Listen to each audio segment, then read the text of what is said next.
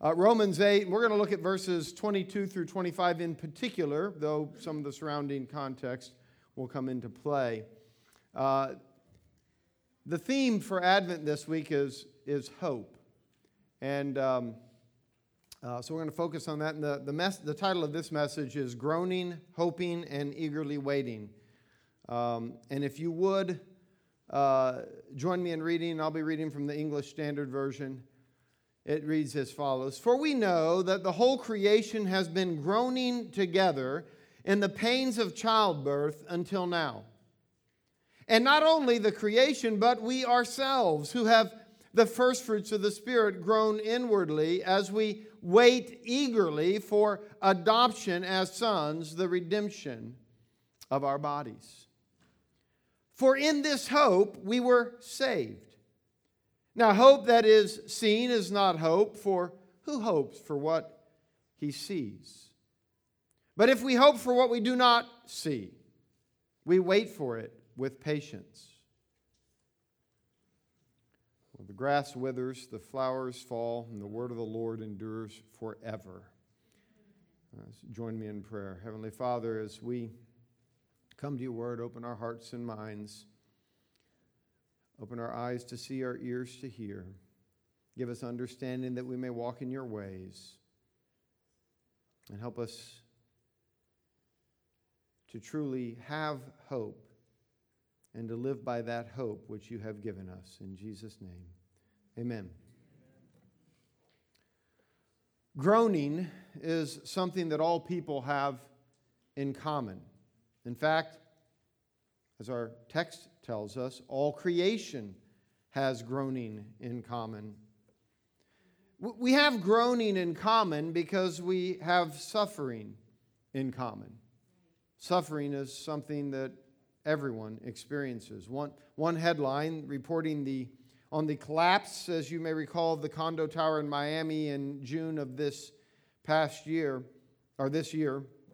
The headline read this way. It says, security footage from inside Florida condo captures moments just before collapse as debris rains and building groans.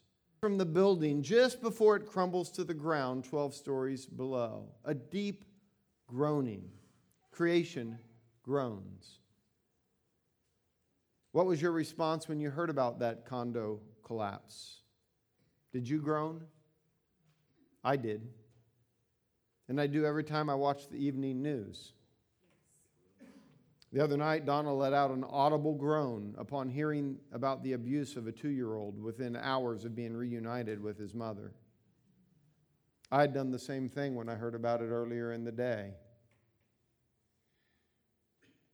What are the things that cause you to groan? I wouldn't pretend to know all of those things, but for some, maybe it's the loss of a child or the loss of a parent, the brokenness of the world. Is it your relationship with your spouse, or is there no relationship at all? Adolescent children rejecting the good that you so long for them to have. Maybe it's a lost job or a cruel boss or lost peace or security or a sense of safety. Is it never having enough to get to the next paycheck? Another cause for groaning is that you see others suffering. Maybe you aren't, but you look upon others and you see their suffering, and that causes you to groan. Have you ever thought of God as groaning? Well, apparently he does. For the very next verse after our text informs us that the Spirit intercedes with us, or for us, with groans. You see, God longs for the restoration of all things even more than we do. So whatever's causing you to groan, very likely is causing God to groan as well.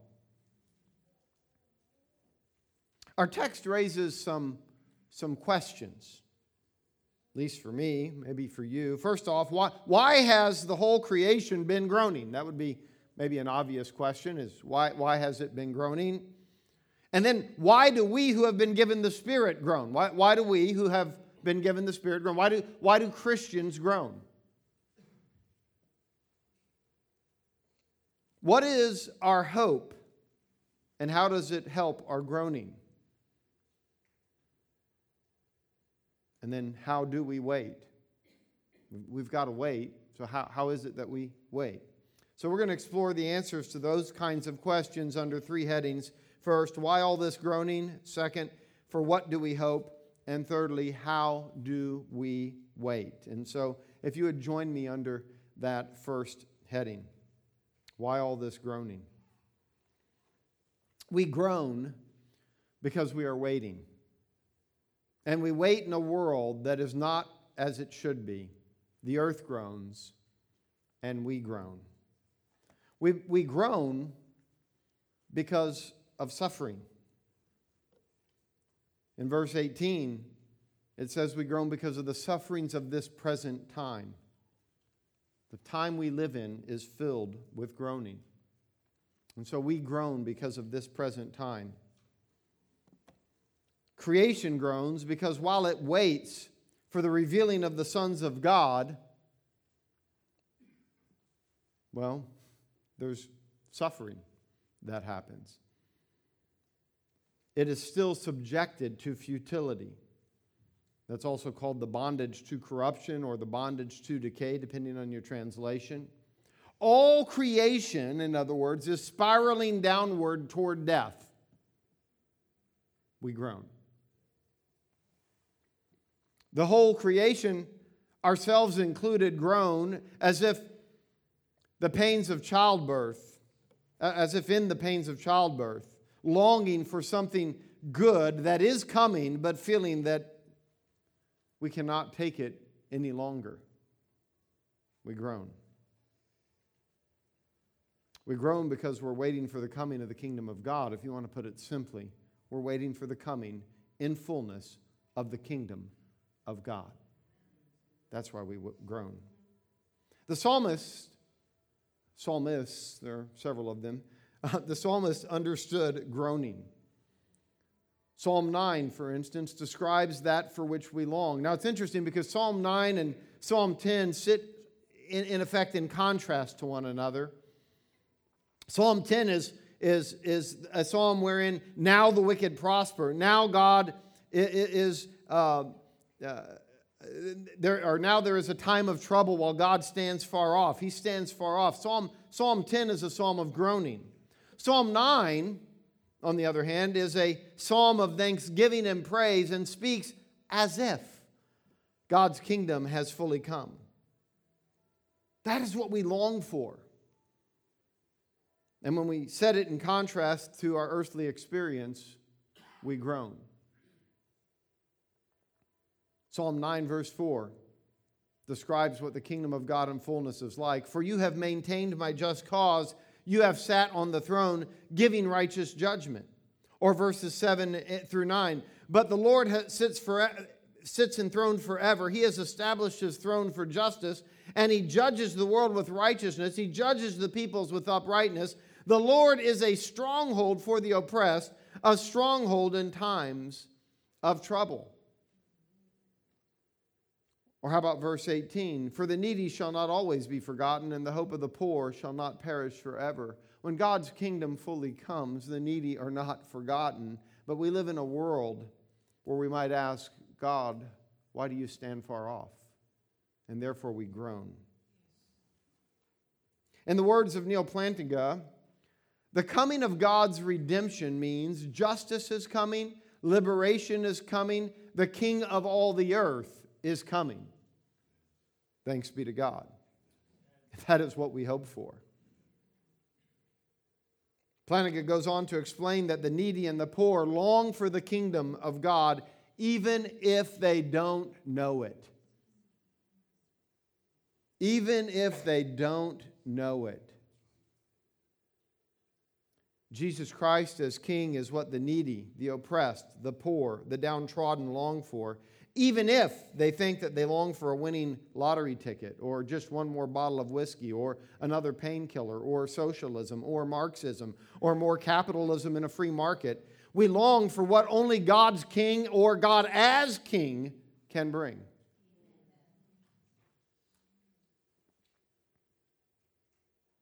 When life stinks, we long for the coming of God. But when our own little empires are doing well, when the economy is bullish on our future, not so much. We might prefer that it wait a little while. I'm reminded of my oldest brother, who's not here, so he can't beat me up for sharing this. All the way from the middle of Missouri. Besides, I'm still faster than he is. But when he was between his junior and senior year of university over there and spent time, well, she went home to Austria for the summer, and he was back in Arkansas for the summer. And by the time the 2.5 months has expired and she's going to be landing in Chicago O'Hare, coming in to get back to school, he drives up to Chicago, and as he's waiting for that plane to arrive, it suddenly dawns on him the question, what if the Lord chooses to come back right now? And he's like, okay, I'm going to go out on the runway, and I'm going to say, Lord, no, go to Japan first, start there. I need to see her get off that plane before you come back. We often want things to wait, don't we? By the way, they got married and still are, and, you know, number of nieces and nephews from them, so. Advent is a good time to reflect on whether we are longing for God's reign or quite content with substitutes. Groaning is something we have in common with all of humanity and is therefore a connecting point for the gospel. It's a connecting point for the gospel. This is important to remember if you're looking for gospel opportunities to engage in conversational evangelism, as we've been talking about here. We had a Saturday class on that recently. Then listen for expressions of groaning. It's not an opportunity, when you hear groaning, it's not an opportunity to tell people that they need to stop complaining or they need to be thankful. Or maybe insert how you're thankful and you don't complain, so that they can see how self-righteous you are, and that's really going to be helpful for the advance of the gospel. No. Don't immediately or dismissively talk about how Jesus is what they need either. That's not listening. It's opportunism. It's rude. Keep listening. Ask questions. Understand why they groan more clearly. Then speak about your own groaning and why you groan. After all, the Bible tells you groan right here in our text, so that's okay. And then you can talk about why you have hope. And when they understand why you have hope, maybe they'll begin to see ways that they can have hope and open up a dialogue about that. Along with all creation, we eagerly wait for something, and that something is our hope, the coming in fullness of God's kingdom. Amen? Secondly, for what do we Christians hope? Look at verse 24 again, if you would. For in this hope we were saved. Now, hope that is seen is not hope. For who hopes for what he sees? For what do we hope? For what do we Christians hope? Well, in a sense, we've already answered this. In short, if we groan because of the delay of or the present absence of the rule of God as king, then our hope, and the only hope that could truly satisfy, is for the fullness of the rule of God as king. Amen? So that's the object of our hope. More specifically, our hope is the transformation of the world through the transformation of the sons of God by the reign of Jesus as king. I'm going to say that again. Our hope is the transformation of the world through the transformation of the sons or children of God by the reign of Jesus as king. So our hope is that, if I take it in reverse order, that because Jesus reigns over us, that we will be transformed by that reign, and that our being transformed will begin to transform the world, not in full yet, but one day when he returns in full. We see this in what precedes our text. So follow me. Give me a minute of just kind of exegeting the text so that you can understand where I get this from in the text. So if you look in Romans 8, back up to verse 18. It speaks of the glory to be revealed. The NIV puts it in us. The natural reading is not to us, and the context fits in us. So I'm going to go with in us. The glory to be revealed in us. That's the glory revealed in us that verse 20 and 21 are speaking about as the hope of creation, the freedom of the glory of the children of God.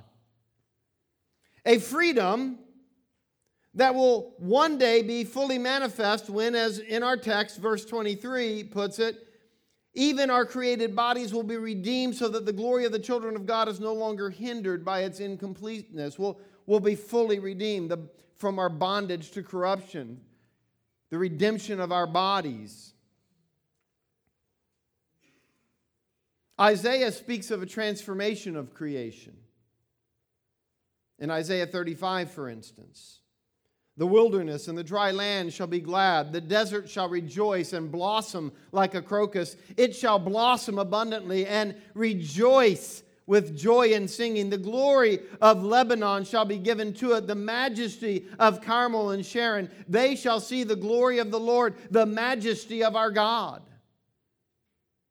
But even for Isaiah, this transformation of creation is tied to the transformation of people. Because then in verse 5 through 7 it reads, then the eyes of the blind shall be opened, the ears of the deaf shall be unstopped. Then shall the lame man leap like a deer, and the tongue of the mute sing for joy. For waters break forth in the wilderness, and streams in the desert. The burning sand shall become a pool, and the thirsty ground springs of water, and the haunt of jackals where they lie down. The grass shall become reeds and rushes. The blind seeing, the lame walking, the deaf man hearing, the mute unstopped. That is the channel through which transformation of the rest of creation occurs. Creation is longing for the revealing of the sons of God, as our text said. It's longing for that. Isaiah 65, words that probably will sound familiar to many of you. For behold, I create new heavens and a new earth, and the former things shall not be remembered or come into mind, but be glad and rejoice forever in that which I create. For behold, I create Jerusalem to be a joy, and her people to be a gladness. Note the people connection again. Not just a new heaven and a new earth, but the people are created. If anyone is in Christ, he's new creation. It's referencing these verses in Isaiah. Verse 19, I will rejoice in Jerusalem and be glad in my people. No more shall be heard in it the sound of weeping and the cry of distress. And all of these promises about the transformation of creation and the people in it, and through them the transformation of creation, all those promises are connected. We could argue head between Isaiah 6 and 9, but it's 9. Sorry. I'm going to school tomorrow, so I'll be able to talk next week. It'll be good. Of whose reign it is said that of its increase there will be no end, and that it would be established and upheld with justice and with righteousness from this time forth and forevermore. It's that promise that has the effect of the transformation of the world, and it's that child given that was incarnated 2,000 years ago. The Apostle John in Revelation speaks about the new heaven and new earth that Isaiah had written about, but here he gives us a little more. He says, and I saw the holy city, New Jerusalem, coming down out of heaven from God, prepared as a bride adorned for her husband. And I heard a loud voice from the throne saying, behold, the dwelling place of God is with men. He will dwell with them, and they will be his people, and God himself will be with them as their God. He will wipe away every tear from their eye, and death shall be no more. Neither shall there be mourning, nor crying, nor pain anymore. For the former things have passed away. And he who is seated on the throne said, behold, I am making all things new. Notice that it doesn't say, behold, I will make all things new. It says, behold, I am making all things new. This isn't something that starts someday in the future. This is something that long ago started with the resurrection of Jesus Christ from the dead. He's making all things new, and it begins with His people. It started with His Son, and now all the brothers and sisters that are raised in Him to new life. The kingdom surely came in the first coming of Jesus, but it comes yet still as we, His loyal subjects, do His will in earth as it is in heaven. In so doing, the holy city, the New Jerusalem, comes down out of heaven from God. This is the glorious freedom of the children of God. Creation waits for the revealing of the sons of God. Creation isn't waiting for one day far off in the future when there's some curtain pulled back and, oh, that's who they are. That's not what that means. Creation is waiting for us to begin to live in the reign of Jesus Christ so that it will be evident that we are the sons of God. And in that revealing, it begins to have restoration. In other words, don't keep it waiting. See, that's our disobedience that keeps it waiting. Don't keep it waiting. Don't keep it waiting. When we grasp this hope, we might understand why Karl Barth said this. He said, Christianity is holy, W-H-O-L-L-Y, completely, wholly and entirely eschatology, not just an appendix. It is hope, a vista, a forward direction, and it is hence a new departure and a transformation of the present. You see, there's a certain problem with this word, and you might be thinking, I don't even know the word, so why are you going to introduce me to a word that is a problem already? But it's a word that we have to grapple with because it's the word eschatology, which is the study of end things, or some people end times, the study of the end, the eschaton, the end, the fulfillment, if you will. There's a certain problem with the word, the way we think of it as the end, because, well, for Christianity, the end is only the beginning. So it's maybe a study of the beginning as much as a study of the end. Christianity begins in a tomb, so to speak, and it bursts forth in the resurrection of Jesus Christ. Therefore, John could speak, for instance, of the martyrs. Now, martyrs, just for the record, are those who have been killed for their faith. They're now physically dead. Okay? And he could speak of the martyrs as being victorious. Now, who in this world would think that? They got killed for their faith. And John says, and they're victorious. Why? Because they love not their lives even unto death. The word of their testimony. You have to take your brain and just kind of go, twist it around to begin to wrap it around that kind of thinking. But that's because our lives as believers begins in a tomb and the coming out of that tomb in Jesus Christ. You see, our hope is one that cannot be stopped by all the evils that humanity perpetrates against each other. Christianity is hope. Hope in what has begun and will be fully manifest. It's not just an end or even a future, but a present that is becoming a future. The hope for the reign of God as King in Jesus cannot be snuffed out, even with death, because it begins in the resurrection. Dietrich Bonhoeffer's last recorded words as he was led to his execution at Flossenburg to his prison mate, Payne Best, they illustrate this point well. He says, this is the end. For me, the beginning of life. Does this hope make a difference? Does it make a difference? I might argue that if not, then it is not truly this hope. For this hope transforms how we wait. And that's our third heading, how we wait. So how do we wait? Well, we read in our text, verse 25, but if we hope for what we do not see, we wait for it with patience. Earlier, I referenced a quote from Neil Plantinga about the coming of God's redemption and what it means. In that same piece, he references something that Lewis Smedes wrote in his Not the Hardest.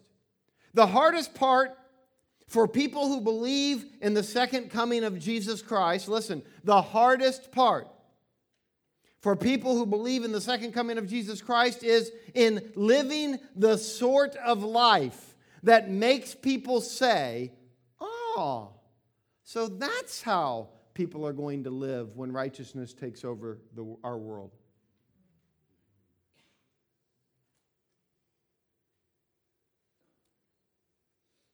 How do we wait?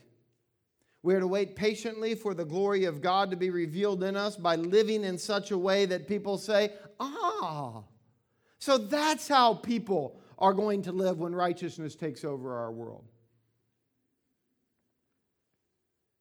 To put it another way, as loyal followers of the King, we are to live as if the kingdom has fully come already in a world in which it is not yet. We are to live in such a way as if the kingdom had fully come already in a world in which it is not yet come. Why? Because we know a secret. We know the secret that it has already come, and that when He returns, all rewards will be based on our living by faith in that fact. All rewards will be based on living by faith in that fact. You see, the life of a Christian should make no sense if it is not for the full coming of the kingdom of God.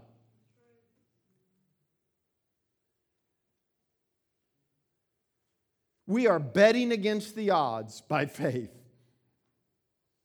We're putting our money on the long shot as far as this world is concerned. But that's okay, because of the resurrection.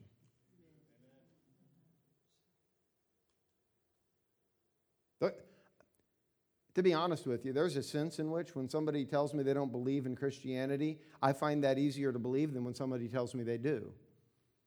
Because it's a lot easier to not believe in it than it is to believe in it. A lot more reasons to not believe in it than there is to believe in it. We can't make ourselves believe. We can't make anyone else believe. It takes a work of God to open our eyes. And yet we're still bombarded by doubts and questions. Every time we take a step of faith that says, Christ is king and therefore I do what He says, we have doubt screaming in our head. What are you doing? So, honestly, I don't find it difficult to believe that people walk away from the faith, but I'm really impressed when they don't. By the grace of God. That's impressive.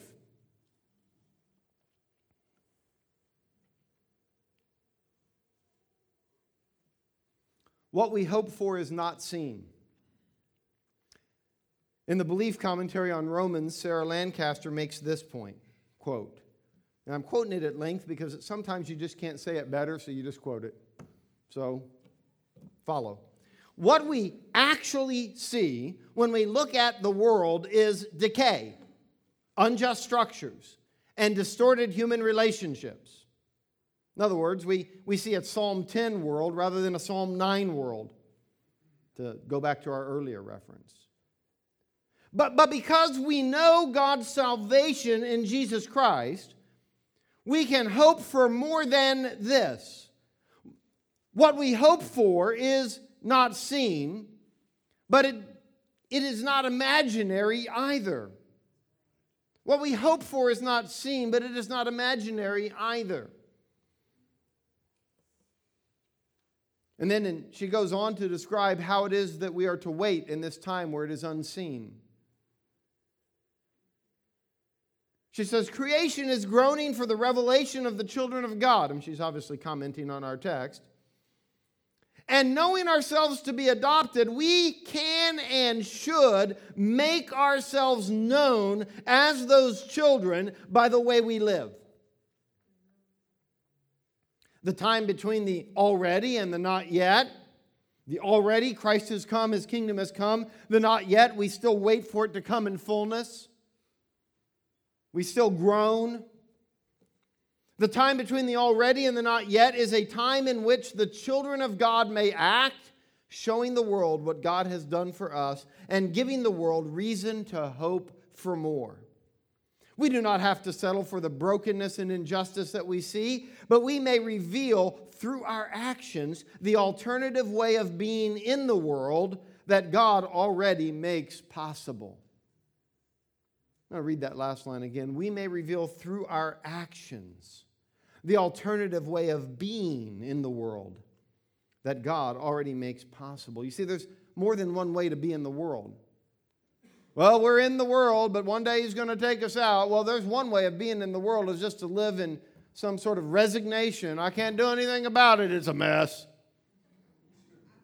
But that's not the way we're called to be in the world.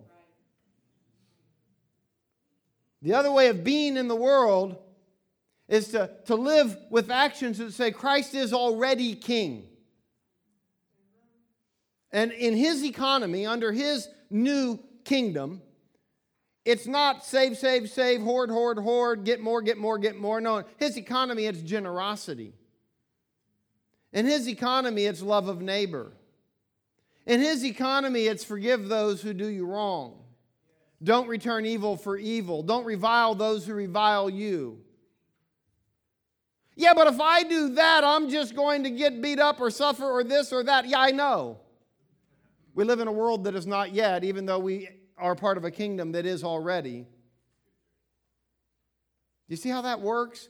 We suffer not because the kingdom is not already, but because it's not yet in this world. But we are to live as if it is already.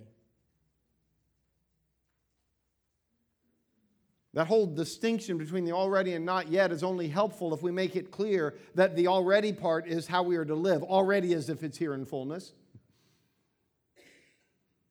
And we suffer because it's not yet here in fullness. Then all of a sudden it describes how we're to live our lives. Okay. In our text, Paul's language does not suggest passive resignation to the troubles of this world. Two words are important to understand in this text: wait and patience, or CSV, patiently. Wait and patience. Wait, that verb is to expect anxiously or to look for, as one lexicon puts it, or as another puts it, await eagerly. There's no resignation there. Think of it this way.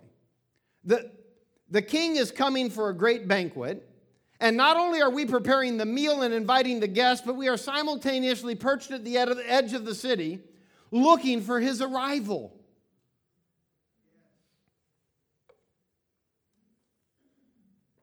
Or we're ready to welcome him, as it were, standing on our toes, looking in anticipation for his coming. This is described in a few of Jesus' parables when it speaks of living as if the king is returning at any moment. Waiting at the edge of the city, looking for his arrival, is done in prayer as well.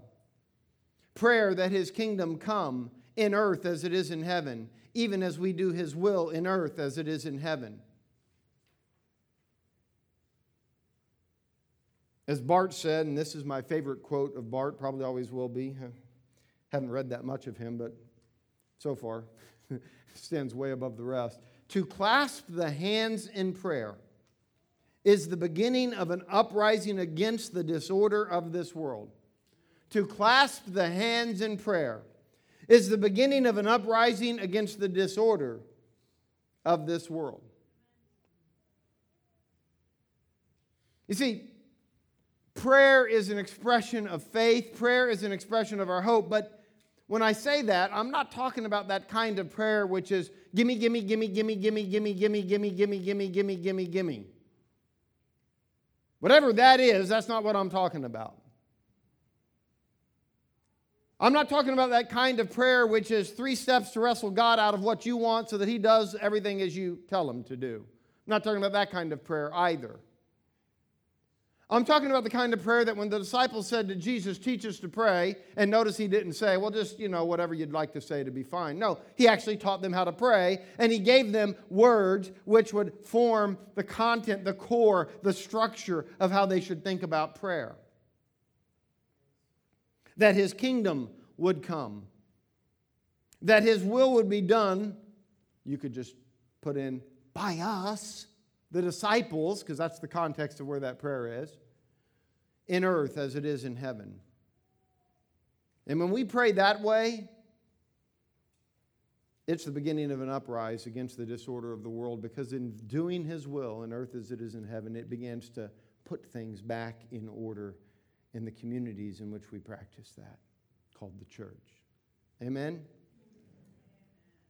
We're to wait patiently. There are a couple of different kinds of patience. One is to simply wait. It's the kind that we used to sing to our children in the song, when they were young. Have patience, don't be in such a hurry.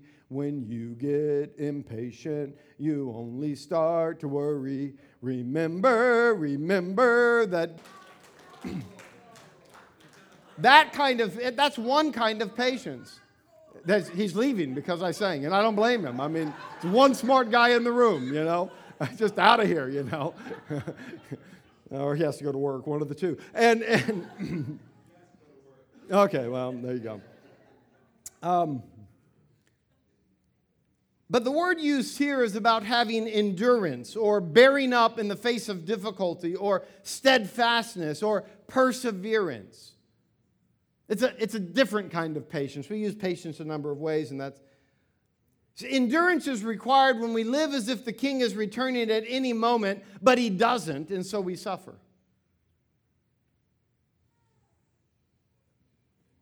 The satisfied are not longing for the fullness of God's reign as King. There are 2 kinds of people who long for Christ's kingdom to come fully.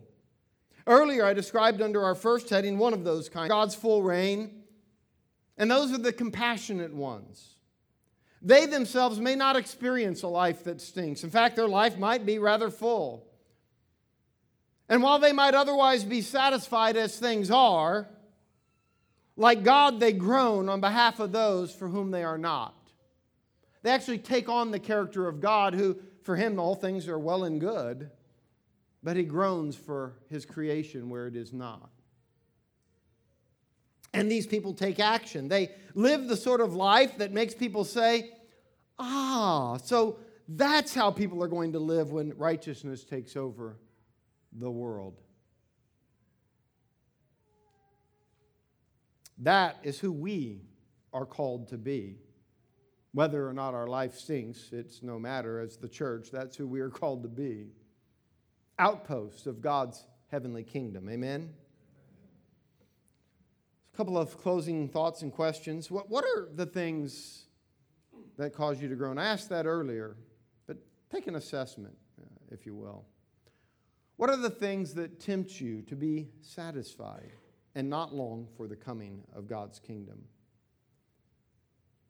Groaning by itself can lead us to a place that or could lead us to place our hope in the right thing or the wrong things, in Christ's kingdom or any number of earthly delusions. There is a groaning, however, which even we who have the Spirit groan with. Indeed, which God Himself groans with. A groaning for things to be set right under the reign of Christ. If you long for the kingdom to come, is that longing because your life stinks or because you are moved by compassion now for those whose lives stink? In both cases, you and I, we are called to live under the reign of Christ now in such a way that others will see what that coming kingdom is like. I hope today you've been reminded why we groan. I hope you've been encouraged by our hope. And I trust you've been challenged in how we live, eagerly anticipating the advent of Christ. Let's pray. Father, as we remember the coming of Christ, think about that this season. We long for your coming in fullness, the kingdom of God coming in fullness. We pray that we'd have our eyes opened, our ears open to hear, to see the groaning that others around us are experiencing, that we might engage them in their lives, understand what they're going through, describe our own groaning, explaining the reasons why we have hope.